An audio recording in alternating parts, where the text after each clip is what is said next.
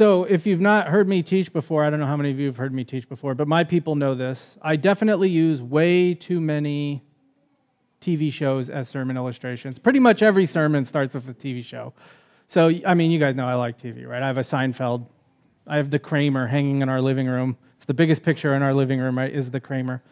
Well, I couldn't think of an illustration for this. I couldn't think of anything to say for this opening, and I was sitting there last night, like I said to Melissa 100 times yesterday. I have no idea what to do. And then we had dinner, and we watched America's Got Talent. And I was like, oh, this is good, so here we go. You ready for this? Okay, so you guys watch America's Got Talent? Am I the only one that likes this show? I think we've seen every season of this show, right? We've been watching this forever. Anyway, so America's Got Talent. The way this works is it's a talent show, but it's not just a talent show. You have to be talented, and you have to have some sort of a sob story, or you have no chance to get on this, right? And it's always, somebody who's sick or get family member, whatever it is, right? It drives me nuts because 75% of this show is people telling their sob stories, trying to get the most pity so they can get votes, and then 25% is, oh, and by the way, I can also kind of sing, right? And the guys who have the weird talents that I love, the knife jugglers and all those guys, they never win, and it still makes me mad, and I still watch it every year, so I'm the problem, right?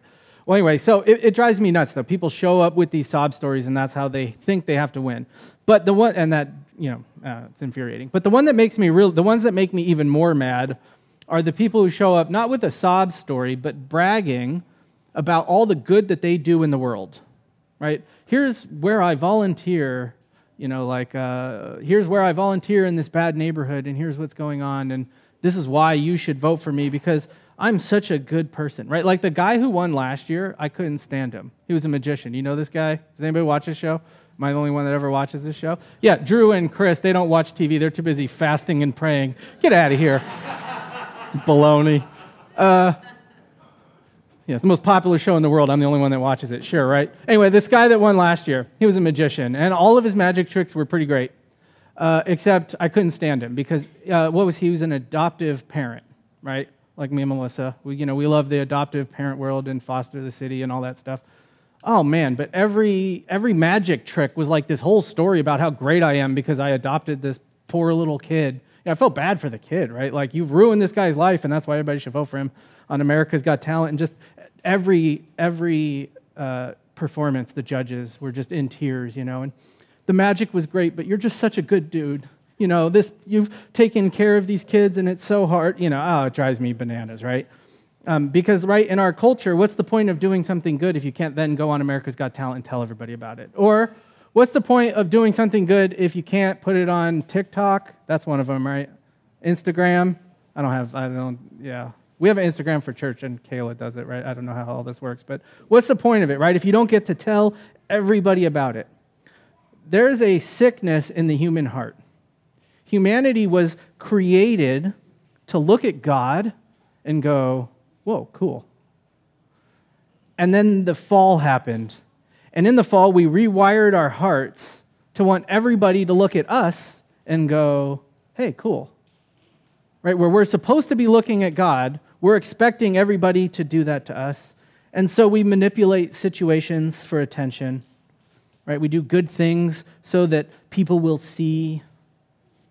And we think that we will ultimately be satisfied in this life by spending as much time as we can as the center of attention. Right? We've got to be the one that everybody looks at. When the truth is that we will only ever truly be satisfied with somebody else as the center, with somebody who's worthy to be at the center of our attention. And so that's sort of the setup here. With that idea that that's how the world works, let's take a look at this passage. We're in Luke chapter 20, so we're going to read two little quick stories here. Quick, yeah, right, if you've ever heard me preach. All right, here we go. Verse 45. And in the hearing of all the people, he said to his disciples. Okay, so here at the porch, what we do is we're reading the book of Luke. We just go through verse by verse. So most of you in here are not part of the porch, and you haven't been doing this with us. So let me just give you a quick recap of what's been going on. So we're towards the end of Jesus' life here. We're in Holy Week. So a couple months ago we read, or weeks ago, whatever it was, we read the story of the triumphal entry, Hosanna in the highest, all that stuff, right? Jesus comes into Jerusalem.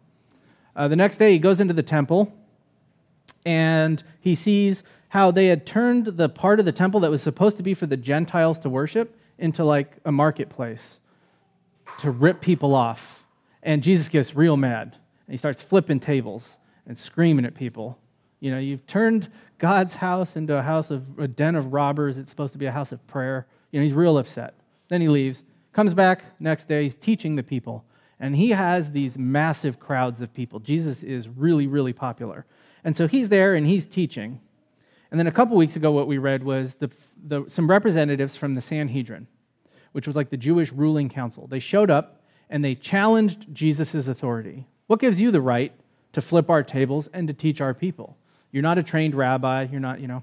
And so this is an honor-shame culture. So they had, I'm not getting into all this now, but they had what scholars call an honor contest, where it's kind of like the ancient theological version of a rap battle, right? Where the crowd gets to decide who wins while these two guys are going at it up front, right? And Jesus, this is what we read last week, Jesus just absolutely mops the floor with these turkeys. Should we pay taxes, you know, give to Caesar what's Caesar and God what's God? And then what about the resurrection? This lady had all these husbands, and which one, you know?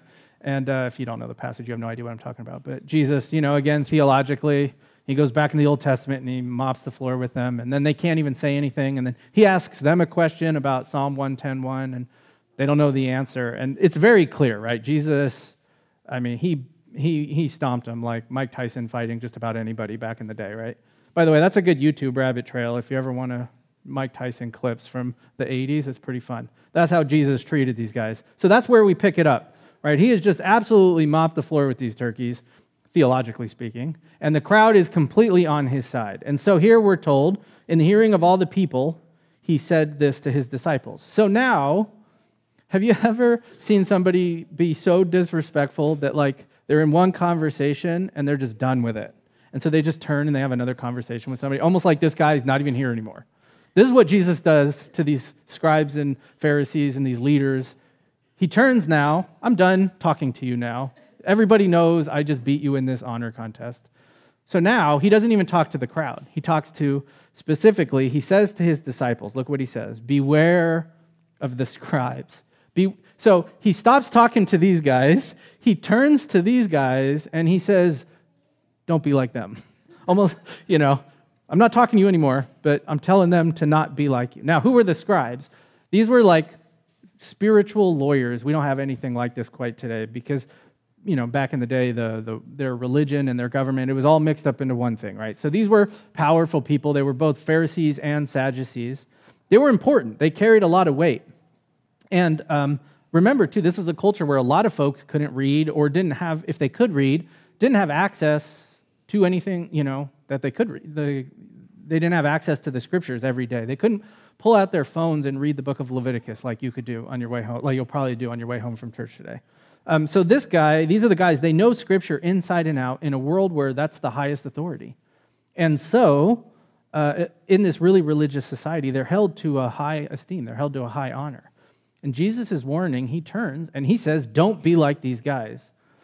Right? Even though in our, you know, Jesus is saying, in a culture, these are the guys that are respected and they're important, but that doesn't mean that they were godly. Right? They were the religious leaders, but they weren't godly. And if, you know, you've not been with us in the book of Luke, Jesus has said a lot of really interesting things so far about the kingdom of God. It's not about power, but it's about weakness. It's not about strength, but about helplessness. It's not about insiders, but those on the margins. The kingdom is not about storing up treasure and wealth here and now, but storing up treasure in heaven. It's not about having all the answers and everything figured out. It's about coming to the Lord like a child trusts his parents, and with that kind of trust in God. It's not about impressing God with everything that you've done for him, but it's about being impressed by what he has done for you. The kingdom's not about being served, right? But it's about serving others. It's not about revenge, but forgiveness. The kingdom is not a wage paid, but it's a gift that's been given you. It's not about praise from humans, but it's praise from God. It's not just for certain kinds of people, but the kingdom is for all kinds of weirdos. And Sorry, Joel Osteen. It's not about living your best life now, but about dying to yourself. Jesus has been teaching for a while now about the kingdom of God. And so when Jesus says, he says, don't be like these scribes. Why? Because they know the scriptures inside and out. Most of them had memorized most of the Old Testament. They know the scriptures, but what do they don't understand the kingdom of God. And that's not the kind of people we want to be, right? So in describing them, don't be like these guys. He elaborates. He gives us 6 ways that these guys suck. Look at this. First, I didn't highlight this part, or there's a slide missing.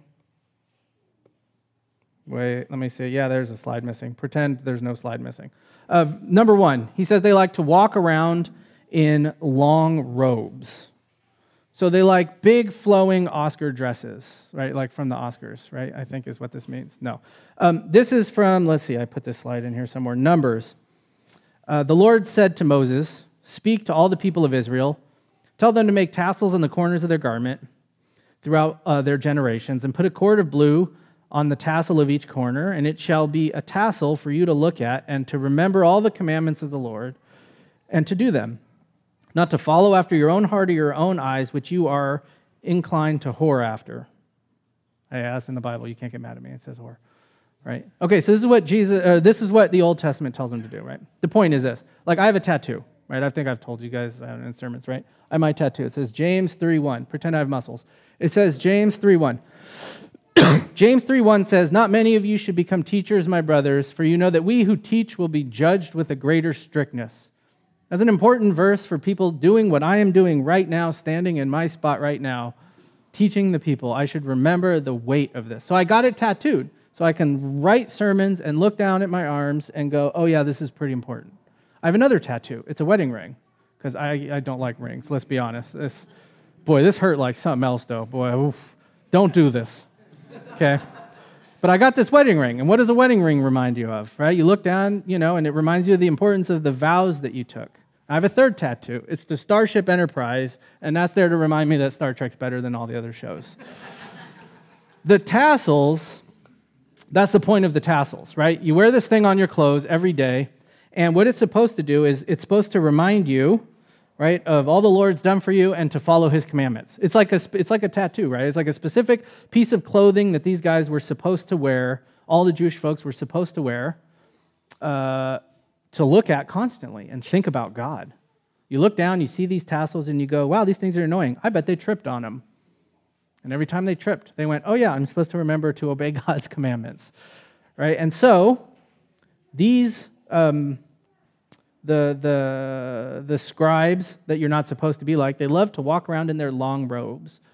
They loved for everyone to see their, they probably had extra long tassels that were really bright, and they had them all over, way more than they were supposed to have. They started embellishing them.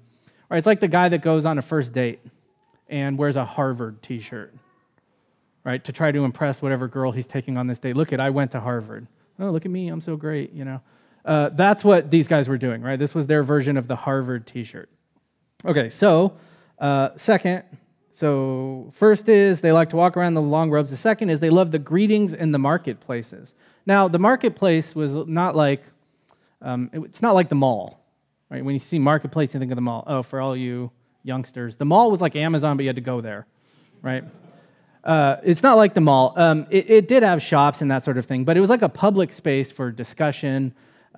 Like in the book of Acts, they had like the judges would hang out at the the marketplace, and that's where the court was. It's kind of like a civic center. You're like the center of town, right? In Athens, Paul was debating the philosophers, right, in the marketplace. In Philippi, that's where his trial was, where him and Silas were beaten. So it's like this was like the center of town, right? Where everybody important hung out. Sorry, and it says that these scribes, they love the greetings in the marketplaces, right? This isn't just hello. As spiritual leaders, they demanded to be addressed as such. You call me rabbi, you know what I mean? I knew a pastor who wouldn't let people call him his first name, right? It wasn't just Chris, it was Pastor Chris. No, I'm just kidding. Different Chris. No, yeah, he wouldn't. It was like, it's Pastor John. Like, he would correct people. I'm like, yeah, Have you read this part yet, guy? Like maybe he hasn't gotten there in seminary or whatever. It's pretty important. Or it's like the guy, thank you, Mr. Thompson. You're at the airport and she hands him the thing. Oh, Dr. Thompson. Right? This is what they needed. They need that affirmation. They need people to know, yeah, I went to medical school. So they love that. They love the best seats in the synagogues. So synagogues were like, the ancient, a lot of what we do in Sunday service is modeled after the way these synagogues worked, right? They would sit together and they would read the scriptures and somebody would explain it. And, a lot of these synagogue buildings were pretty elaborate, especially in Jerusalem. They had some pretty fancy synagogue buildings. And so these guys, they needed the best seats. What's really funny? Our culture, we've done the opposite. Nobody ever sits up front. The only reason you guys are up front now is because there wasn't another row in the back, right? That's me. I always go sit in the back of every church I go to too, right? But in this culture, the closer you were sitting up front in this honor-shame culture, the more important you were. And everybody knew, oh, that guy is sitting up front. The church that I grew up in, where First Pres meets in the evenings, that church, Dolores Park Church, I grew up in that church. And when I was a kid, they don't do this anymore. This was the 80s, right? They had 3 thrones on the stage. And they had, have you ever been in that, anybody here that goes to First Pres, have you ever been in that room up above the balcony where they have like the little DPC museum? They have the thrones in there. They're still there. I saw them, when I worked there. Anyway, the big throne, there was the tall one, was for the senior pastor. And it was bigger than the 2 little ones that the assistant pastors had to sit in. And I remember when I was a kid, I thought, boy, assistant pastor might be the worst job in the world because he has to sit up front the whole sermon. And everybody can watch him, and he has to pay attention. He doesn't get to color and draw and screw around like I used to do, right?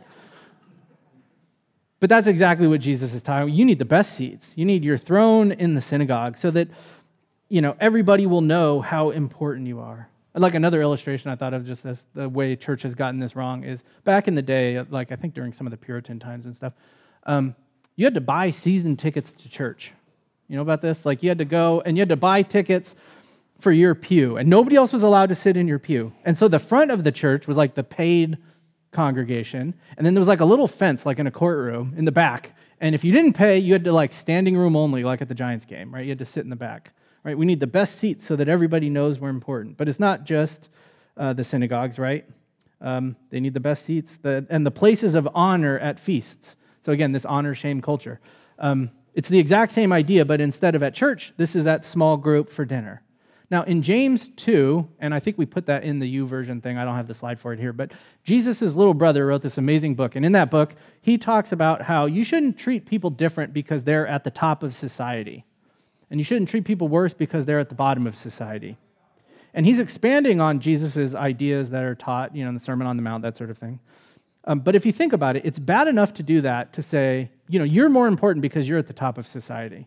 It's even worse to say I'm more important because I'm at the top of society. Right? This is what they were doing. And Jesus is condemning it here, right?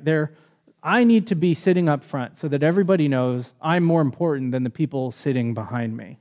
And so we've seen here, just in these first couple, right? They're demanding honor in the marketplaces, which was like the center of commercial public life.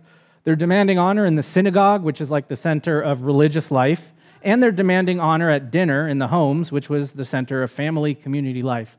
So basically, these guys say, everywhere I go, I need to be the most important. In every part of our society, that's important. Sorry, frog in my throat. This will be fun to do the song right after. And so, in demanding this respect, they're being pretty awful, but Jesus continues. He piles on. They're not just demanding respect. Look what else they do. They devour widows' houses. Now, widows, again, Jesus here sounds like an Old Testament prophet. He's got that Old Testament prophet in him. If I had more time, I would go through a list of about 200,000 verses from the Old Testament that sounds exactly like this, where the Old Testament prophets were yelling at the leaders of the people of God for doing just this, oppressing the people at the bottom of society. And in this culture, widows were at the bottom of society, especially widows who never had kids, grew up without a sort of a safety net. There's no social safety net in this culture. And so these widows, most of them didn't have a way to take care of themselves. And so this is why, when we open up the book of Acts, the first sort of program that the church gets going is a way to take care of the widows in the church who don't have food and stuff. And there's a distribution of food. This is a very vulnerable group of people in this culture. And Jesus says that these scribes devour widows' houses. That's very strong language, right? It's a perfect translation of this Greek word here. He doesn't say they rob the widows. He says they devour their houses. If you want to see what it looks like to devour something, you're invited to come watch me eat pizza at Tommaso's around the corner. Where's Tommaso's? That way. It's so good. You wolf it. That's the only time I ever ate a whole pizza, by the way, was at Tommaso's, right? That's what they're doing to these widows. So what's going on here? Well, there's a couple scholars debate. I'm going to give you the options and then let you decide. They all make sense, right? The first is that some of these scribes were teaching about tithing, and they were adding on to what was in the Old Testament to a point where these widows couldn't afford to do it. They couldn't afford to follow the rules these scribes were laying down and pay their bills. This is like what TV preachers do nowadays, right? Like what was her name? Tammy, and there was like the movie about her recently, and they prey on some of these older, vulnerable women who sit at home. Give me all of your money, and then God will bless you more. But she already can't pay her bills, right? So that's one option. Another option is that, like, when the husband died, they needed, in this culture, they needed a man to handle the estate and take care of that sort of stuff. And these scribes were the people that you would, like the lawyers, you would have to hire to do that. And in that, they would cheat, and they would take a bunch of it for themselves. The third option is they would take advantage of the culture of hospitality, right? They would show up and eat all your food and take all your stuff and then leave. And in this culture of hospitality, you didn't turn people away, and especially important people. And then the fourth option is they did sort of let me teach you and your family, and I'll tutor you, or something like that. Let me teach you the scriptures. Oh, that's great. The scribe wants to teach us the scriptures. He comes over, he starts teaching, and then at the end of the sermon, imagine if I handed out a bill, right? All right, everybody, Venmo John. He just taught this thing. It's $200 a piece, That's kind of that. So any of those four options make sense. These guys probably did all four of those things. Whatever the way that they were doing this was, the idea is the same. They're powerful men taking advantage of vulnerable women. And so they demand honor they don't deserve. They're robbing people. They rob and abuse these widows. And the last one is, and their religion is fraudulent. And for a pretense, right, they make long prayers. The real purpose of prayer, this verse here could be a whole book, a whole sermon series. We're going to spend our lives thinking about what prayer really is. But at its core, Christianity, right, following God is about union with God, about being connected to God. And prayer is not just, making wishes like with a genie or fulfilling a duty, right? Prayer is about interacting with the Father who has adopted you into his family. It's about pouring out your life to him, letting him change you, letting him fill you with the Holy Spirit. And the purpose of these prayers that these guys are offering is very different. Imagine for a second that a couple sits down for couples counseling, and the counselor says, why don't you guys tell me why you're here, right? And so the wife starts, okay, let me tell you about our marriage. We never talk. We don't eat together. He's not even usually home. He's out with his friends. We sleep in separate bedrooms. And then we go to church on Sunday because he grew up as a pastor's kid. And all of a sudden, everything is peachy keen. Do people still say that? We'll pretend they do. Everything is peachy keen. Right? He pretends like we have this fantastic marriage, and he sits next to me in church, and he puts his arm around me, and he rubs my back, and he holds my hand at church. And then we get in the car, and we drive home, and it's like we don't even know each other. That's what's going on with these clowns in their prayer. Their religion is all for show. There's no private prayer life. There's no intimacy with the Father. There's no love and trust and joy. But they are really good at praying during the synagogue services. You know that guy that prays at church? You're like, wow, that guy knows how to pray? And then you go, boy, I think I suck at this, Right, that's these guys. They're really good at it. They know all the language and all the, they have they put on the whole show, the whole spectacle of it. And Jesus says, I don't care about that. Don't be like these guys, right? He goes, because this is why you shouldn't be like them. They will receive a greater condemnation. Right, again, we don't have a time to get into a whole survey of the Old Testament, but Jesus here is sounding a lot like these Old Testament prophets, right? He's echoing that here. They've figured out, you think these scribes, right? They've figured out the system. You think you've made your life better at the expense of everybody else by snubbing the word of God. You think your life is, you're content and worry-free. And Jesus says, no, right? What's coming for you is awful. You are going to face a greater condemnation. The warnings here of Jesus are very harsh. Why? Because it's a huge deal. It's a huge responsibility to be a leader in the people of God. And these guys are taking that and they're abusing it. And they're using it all for themselves. Right? It's like the politicians who pass laws to benefit just themselves at the exclusion of everybody else. Like, this is what they're doing with the people of God. And God is not playing around. God will not be mocked. He says, you are going to receive a greater condemnation. Wow, this is a depressing sermon, right? Thanks for choosing this for the joint service, John. Hey, it's not my fault. It's what's next. Well, I know this is kind of a bummer, but I do have good news. I just saved a bunch of money on my car insurance by... No, I'm just kidding. That's a great joke. I used to do that every week when I was a youth pastor. Right? I would say at the end of every sermon, but I do have good news. And they would all roll their eyes at me. Anyway, no, there is actually good news. This is not the end of the text, right? There's another character here. There's another story, and we're supposed to compare and contrast them. Jesus looked up. He saw the rich putting their gifts into the offering box, right? The offering box. Hey, what happened to it? Well, did somebody come and snatch the offering box? I thought it was on the corner. Anyway, the offering box that apparently is still there. I just can't see it. So Jesus has talked a lot about money in the book of Luke. And one of the things that he said about money is that he says, it's easier for a camel to go through the eye of a needle than for a rich person to get into heaven. And at one point he tells a guy, sell everything you have and give the money to the poor and then follow me. He's been pretty harsh on rich people. Here, he's not really harsh on the rich folks. He doesn't really comment on why they're doing what they're doing. He just sort of notices. There's a lot of rich people, and they're going and they're putting their gifts into the offering box. Now remember, this was the Passover week. So there are, depending on estimates, somewhere between a couple 100,000 and maybe 1 million or 2 million extra people in this small little city of Jerusalem, right? Jerusalem's like the size of North Beach. Like this little corner of San Francisco. Imagine if there was an extra 1 million people here for a week. That's a lot of people. Sleeping outside, sleeping kind of all over the place, and they're the pilgrims, and they're all there. And you can imagine that there are a lot of people who saved up money all year to bring their money to the temple and to put it into these offering boxes. Now, have you ever been to where is it? Are they at Walmart or Kmart, those things that I love with the quarters? You guys know? You guys know what I'm talking about? Okay, so it's like this big bowl kind of thing, and you put your quarter in the top, and it spins, and it spins, and it spirals, and it goes, and it falls down the middle. And then I turn to Melissa and I say, give me another one. And, and then I have for about 20 minutes, she says, come on, dude, let's go. I love those things.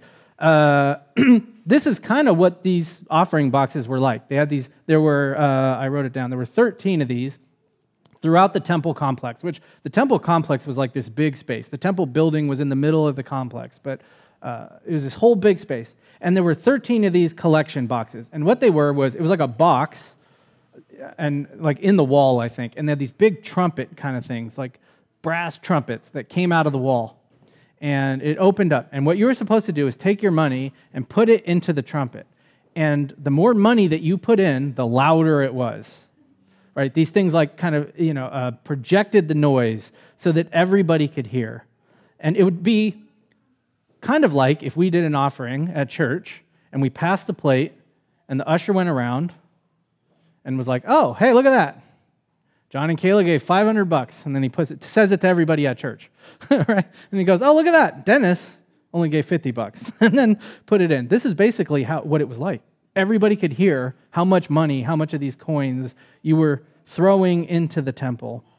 And so Jesus is there, and he's just won his theological rap battle against these scribes, and the crowd is loving him, and he's kind of on, things are going well, and he's teaching, and he's kind of in the zone, right? He's in the teaching zone. And all of a sudden, there's a loud noise that rattles him off of his little diatribe here about the scribes. It's like We sit here with the door open, and every other week probably, because we're right next to the police station, when cops drive by with the sirens blaring, or the fire station's just down, the fire truck goes by, and I lose my train of thought. I think that's kind of what happens with Jesus here. All of a sudden, there's somebody put a lot of money into that trumpet thing, and probably made a pretty big show of it, and everybody listening to him turned and looked and was like, whoa, that guy just put a lot of money into that trumpet thingy. Everybody's impressed, except for Jesus. And then he saw a poor widow put in 2 small copper coins. This poor widow here, I think, is the glue between these 2 passages. We just read about the scribes abusing and robbing these widows. And now here we are, we have one of these widows, and she's poor. These are the victims from the last passage. And you can picture it. I have absolutely no evidence to back this up at all, but I imagine that there was a line of people waiting to put their money into that trumpet. There's 1 million extra people in town, right? Person after person comes up to the trumpet and dumps in large sums of money. And that trumpet is making a lot of noise. And I bet people purposely got a lot of extra coins. You know, it's like when somebody takes a 20 and gets a bunch of singles and then puts it in a wallet clip, so you think they have a lot of money, but it's just $20.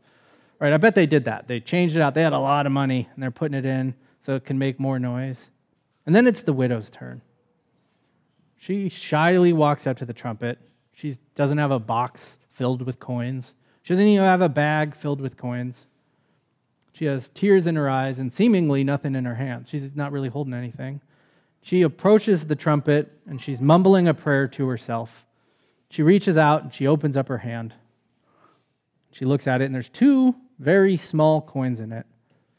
So she takes 1 coin, she looks at it, and she throws it in the trumpet. Ting! That's the only sound it makes. Slides down. She looks at the other coin, almost as if she's tempted to keep it, trying to decide what to do. And she smiles, she picks it up, she throws it in. Ting! Turns and walks away. Nothing compared to the people in front of her and behind her, dumping their coins like at that Coinstar thing at Safeway. You know, it's really loud. She walks away, and then the rich people in line, they keep going. She has no idea that Jesus is watching her from across the courtyard. But here's what she did know. She knew that God was watching her from heaven. She didn't know Jesus was there watching, but she knew God was watching. And when she dropped those 2 coins into that trumpet, she was worshiping God the Father. And what she gave wasn't much, right? 2 small copper coins. The scholars kind of tell us this coin was called a lepton. It was the smallest coin. It was like their version of a penny. It was the smallest coin they had, right? Estimates vary, but most people say like it was, 1 or 2% of a day's wage, right? It's like $1 or $2 is what she drops in here. Not really that impressive, but it was to Jesus. And he said, truly, I tell you, this poor widow has put in more than all of them, for they contributed out of their abundance. But she, out of her poverty, put in all that she had to live on. Right? They gave from their wealth. Notice Jesus doesn't really say that's a bad thing. Like he's harsh on rich people, kind of in other parts of Luke, but here he's not really. He says, look, he doesn't say what they did was wrong. Yeah, they gave from their wealth. They're donating, they're doing whatever. That's fine. But he says she put in more. Right? She gave from her poverty. She was poor. She was a widow. She didn't have a lot of money in this society without any sort of a social safety net. And look what else he says. Let's see, where is it? She put in all that she had to live on. She gave everything that she had. That's an easy detail to skim over, but she gave it all. She had 2 coins in the whole world, and she put both of them in there. After she walked away from that trumpet, she had no way to get food, money, or no way to get food, clothing, whatever. Reading this, we couldn't blame her, right, if she had kept both coins. If somebody came into church and came up to me and said, hey, I've had a rough time, my bank account's like $200 under, but I do have $2 in cash, can I put this in the offering box? Let's be honest, I'd be like, no. Keep your I don't want your $2. I don't want your last $2 is probably what we would think. Nobody would blame her. Or what if she only put in 1 coin? That's still tithing 50%. 40% more than what the Old Testament told her to, like these regulations told her to do. Do you see what this says about the heart of this woman, this widow? She trusted her father. She loved her father. Yahweh, God, was her God, not money. Money wasn't her God. Now, most passages, that's how far we're going to read. Most passages most sermons that I looked up and read and stuff on this passage, what they do is at the end of the sermon, they do a contrast between the rich people putting money in and the poor widow putting in her 2 coins. And then the thrust of basically every one of these sermons that I saw was this: Jesus doesn't care how much you give. Jesus cares what percentage you give. Right? Something like that. But don't you see how that's just the scribes and the Pharisees' legalism dressed up in fancy Jesus clothes? That's the same thing. So what I want to do with this text is 2 things, 2 keys to this text, I think. The first key is it's not just about outward behaviors, but the position of the heart. Right? So I'm not going to tell you to leave here with certain behaviors to do, but I do want you to leave with a position of your heart. The second thing is we don't want to compare the rich people and the widow.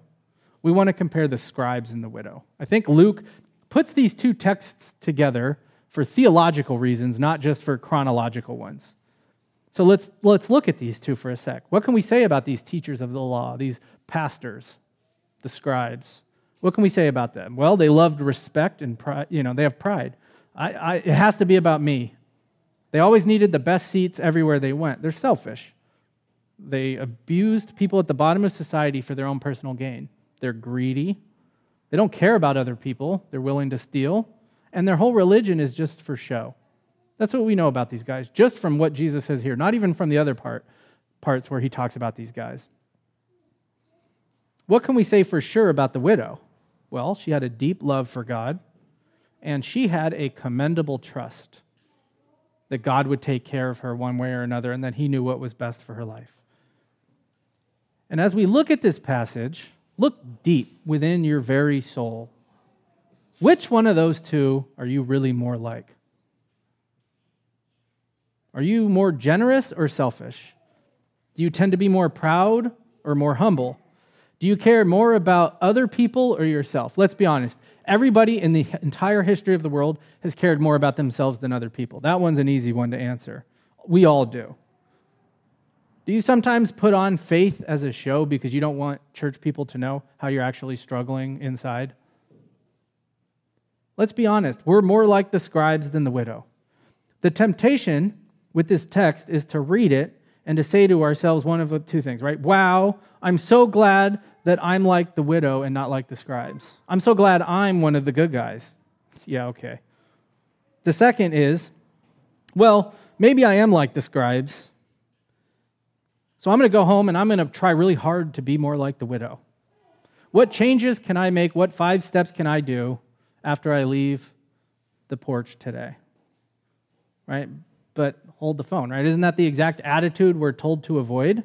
What can I do? What can I change? Me, I. That's what the scribes did. Here's what you need to do with this text. Reflect on it, look at the scribes, and see yourself in them. Right? One of the most important things that you can do to grow in your faith and to grow in your trust of our Lord is to have an actual picture of the sin that's within you. Did I put this up here? Yeah, Martin Luther. Okay, some of this language is a little funky because it's old. But look at this. This is from The Bondage of the Will. At one point, Martin Luther said, if I die, and all that survives of me is the bondage of the will and my children's catechism, I'll be good. Right? He loved this book. He says this: God has assuredly promised his grace to the humble, that is, those who lament and despair of themselves. But no man can be thoroughly humbled until he knows that his salvation is utterly beyond his own powers, devices, endeavors, will, and works, and depends entirely on the choice, will, and the work of another, namely God alone. For as long as he is persuaded that he himself can do even the least thing towards his salvation, he retains some self-confidence and does not altogether despair of himself, and therefore he is not humbled before God, but presumes that there is, or at least hopes or desires that there may be, some place, time, and work for him by which he may at length attain salvation. This is my favorite part of this, right? I underlined it. But when a man has no doubt that everything depends on the will of God, then he completely despairs of himself. He chooses nothing for himself, but he waits for God to work. Then he has come close to grace. The widow didn't walk up to those trumpets with her 2 coins, walk up to that trumpet with her 2 coins in her hand and say, God, you are so lucky to have me on your side, and you are so lucky to have my 2 coins. Throw it in. Here you go. She went up with humility. Right, God, I am a wretched sinner. You are a great Savior. I'm poor in this world, but satisfied in you. That's why she put those coins. Here's my last 2 coins. I wish I had more to give you. I'd give you more if I had. You deserve more than I have. You deserve all of me. Because you called me to be your child when I am so wicked and evil. And she threw her 2 coins in worship. And so this isn't a sermon with 3 points of application. Here's 3 steps to give more money to the guitar club thing. I want at least 50% of your income in that box. That's not what we're doing here today.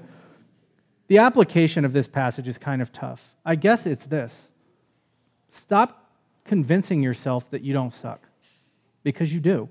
Stop convincing yourself that you're not a sinner, and stop telling yourself that you're better than you are. Because when you think you're better than you are, all of a sudden Jesus doesn't really have to be that great of a Savior. The good doctor said this, right? Martin Lloyd-Jones. You will never make yourself feel that you are a sinner because there's a mechanism in you as a result of sin that will always be defending you against every accusation. We are all, I love this phrase, we are all on very good terms with ourselves, and we can always put up a good case for ourselves. Isn't that so true? We are really good at convincing ourselves that guy stinks, but I'm pretty great. That's such a terrible attitude.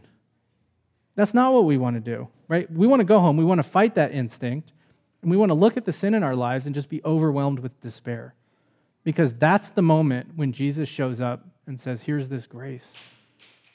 And that's the moment that you really understand how amazing this grace is and how much you don't deserve any of it. And then, all of a sudden, you look around at your life and you go, oh, I'm kind of like the widow. I'm kind of like these people that Jesus commends in the Gospels. But it's not because you're trying to be like them. It's because you're trying to get a real picture of how much God loves you and how much Christ has done for you. So you're the scribes. That's who you are. You might even be worse. But the beautiful part is this. God shows his love for us that while we were still sinners, Christ died for us. That's one of the coolest verses in the whole Bible. You're awful. You're the scribes. And Jesus said, you know what? I want him. I want her. My family. Adopted by God the Father. It's such a wonderful thing. And so really all I guess I want you to take away from this sermon is a sense of wow. If you'll pardon my French, when I was a youth pastor, I used to tell the kids, what we're going for here is not learning everything in the Bible. We're going for this is what I used to call it, the holy crap factor, where you think about God and you think about yourself and you think about his grace and you go, holy crap. Right? We want to be the kind of people who just over and over and over again just experience that sense of wow as we look at and despair of the sin in our lives. And then we see how much we need him.